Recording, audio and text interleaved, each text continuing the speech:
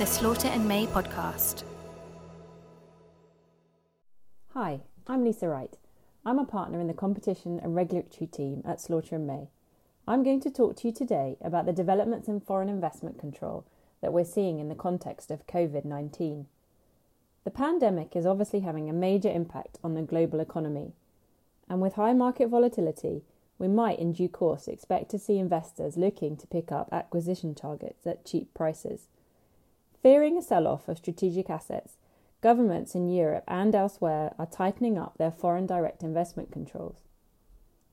In this podcast, I'm going to look at the EU's existing foreign investment, or FDI, framework and the European Commission's recent guidance to member states on deploying FDI screening to protect critical businesses. I'll then take a look at FDI controls at national level, both within and outside the EU, and the changes that are being made to respond to the economic effects of the COVID-19 crisis.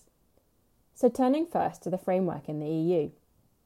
Foreign direct investment has been a growing concern within the EU for some time, particularly with respect to foreign investors engaged in strategic activities and controlled or financed by third-party states. This concern crystallised in the EU FDI screening regulation, which was adopted last year and will enter into full effect later this year in October.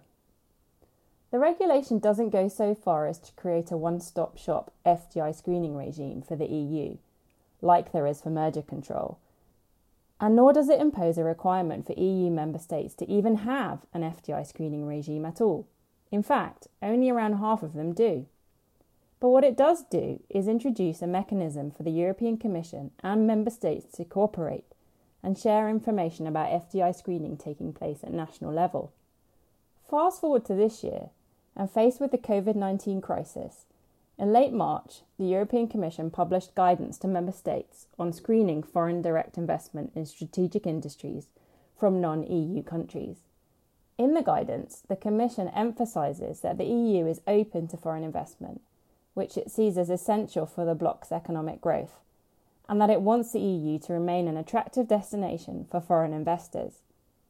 But the Commission also says that one of the possible consequences of the COVID-19 crisis is an increased risk to strategic industries, in particular healthcare-related industries.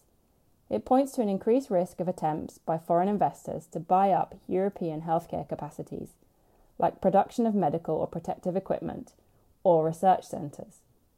The Commission stresses that the EU's openness to foreign investment needs to be balanced by appropriate screening tools to make sure that foreign investment doesn't harm the EU's ability to look after the health of its citizens. In its March guidance, the Commission made two pleas to member states. First, it urged them to make full use of their FDI screening mechanisms, where they already exist, focusing on critical healthcare infrastructures, supply of critical inputs, and other critical sectors. And second, for countries which don't already have FDI controls, the Commission urged them to put controls in place as soon as possible. A few weeks after the Commission published this guidance, the European Trade Commissioner, Phil Hogan, announced in mid-April that the European Commission will start monitoring inbound M&A activity itself and facilitating the sharing of information between EU member states on pending FDI screening cases. So this is clearly an issue at the forefront of the Commission's mind.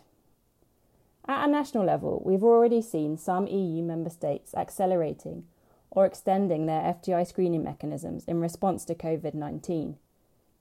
By way of example, Germany's lawmakers have agreed to tighten its existing rules to protect domestic firms from hostile takeovers by investors from non-EU countries.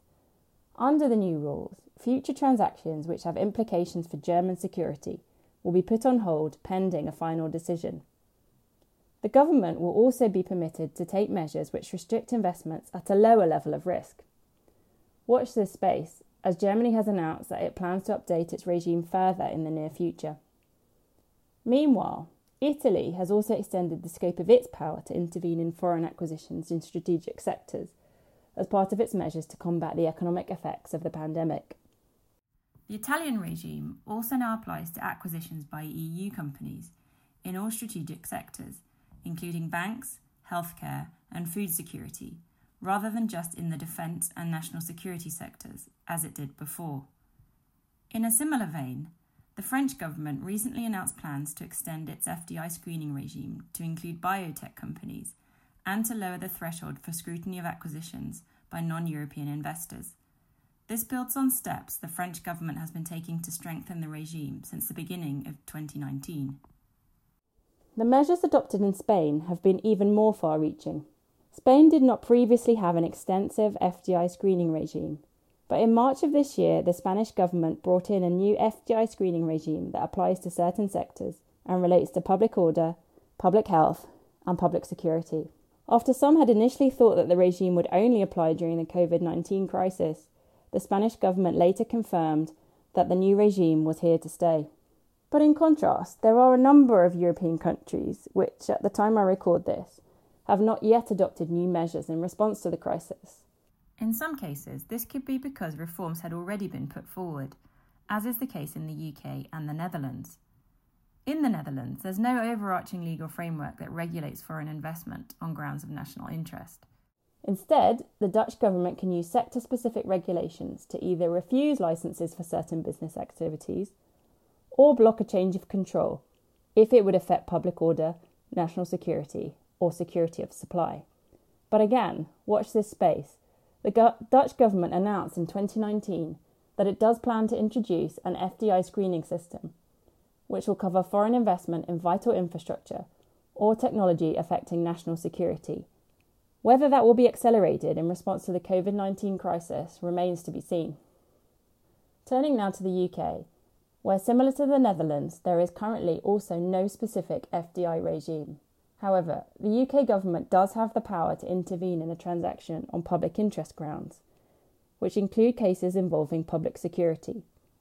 This ground for intervention is broad. Of relevance to COVID-19 is that it could include security of supply of products or services which are considered essential for the protection of the population's health, particularly during a time of national emergency. The government also has the power to prevent control of an important manufacturing undertaking passing to a non-UK resident, where this would be contrary to the UK's national interests. Although at the time I record this, that power has never been used. But change is on the way. Before the COVID-19 crisis, the UK government had already proposed a new foreign investment review regime. After a public consultation at the end of 2018, the proposed National Security and Investment Bill was then outlined at a high level in the Queen's speech in December 2019. But no further steps have since been taken to enact it into UK law. Under the proposals, the government would be able to review transactions on national security grounds.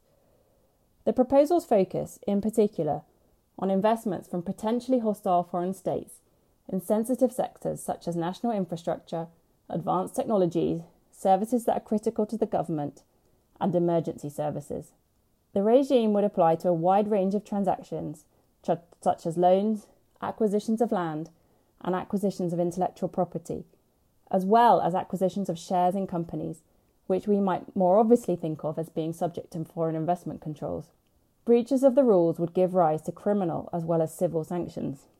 There is no evidence at present of the reforms being accelerated in response to COVID-19, nor of the crisis giving the government cause to use its existing powers to protect critical UK businesses. Whether it will do so remains to be seen. Before I wrap up, let's look at what's been happening outside of Europe, where we have also seen some countries looking at their FDI regimes in response to the crisis. For example, in Australia, the government has recently announced that all proposed foreign investments which fall within the scope of Australia's FDI legislation will require approval, regardless of the value of the transaction, the nature of the foreign investor, or the sector involved.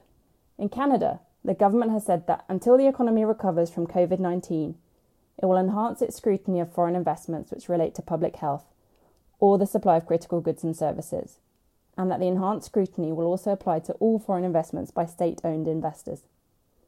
India has also amended its existing foreign investment regime to prevent opportunistic takeovers, taking the rather unique approach of requiring government approval for any investment from entities based in countries which share a land border with India.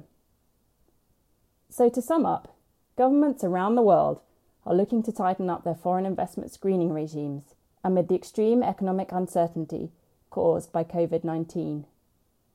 It remains to be seen whether countries that have not yet adopted new FDI screening measures will do so in the future. In the meantime, investors should be wary of an increased likelihood that national governments will want to use their existing tools to take a close look at foreign investments on national and public security grounds. Even before this crisis, there was a global trend towards the expansion and politicisation of foreign investment controls. With COVID-19, we're seeing that accelerating. Thanks for listening. If you'd like to discuss any of these issues, you can get in touch with me at the details on our website or with your usual Slaughter and May contact. For more information on this topic, or to hear our other podcasts, please visit www.slaughterandmay.com. You can also subscribe to the Slaughter and May podcast on iTunes or Google Play.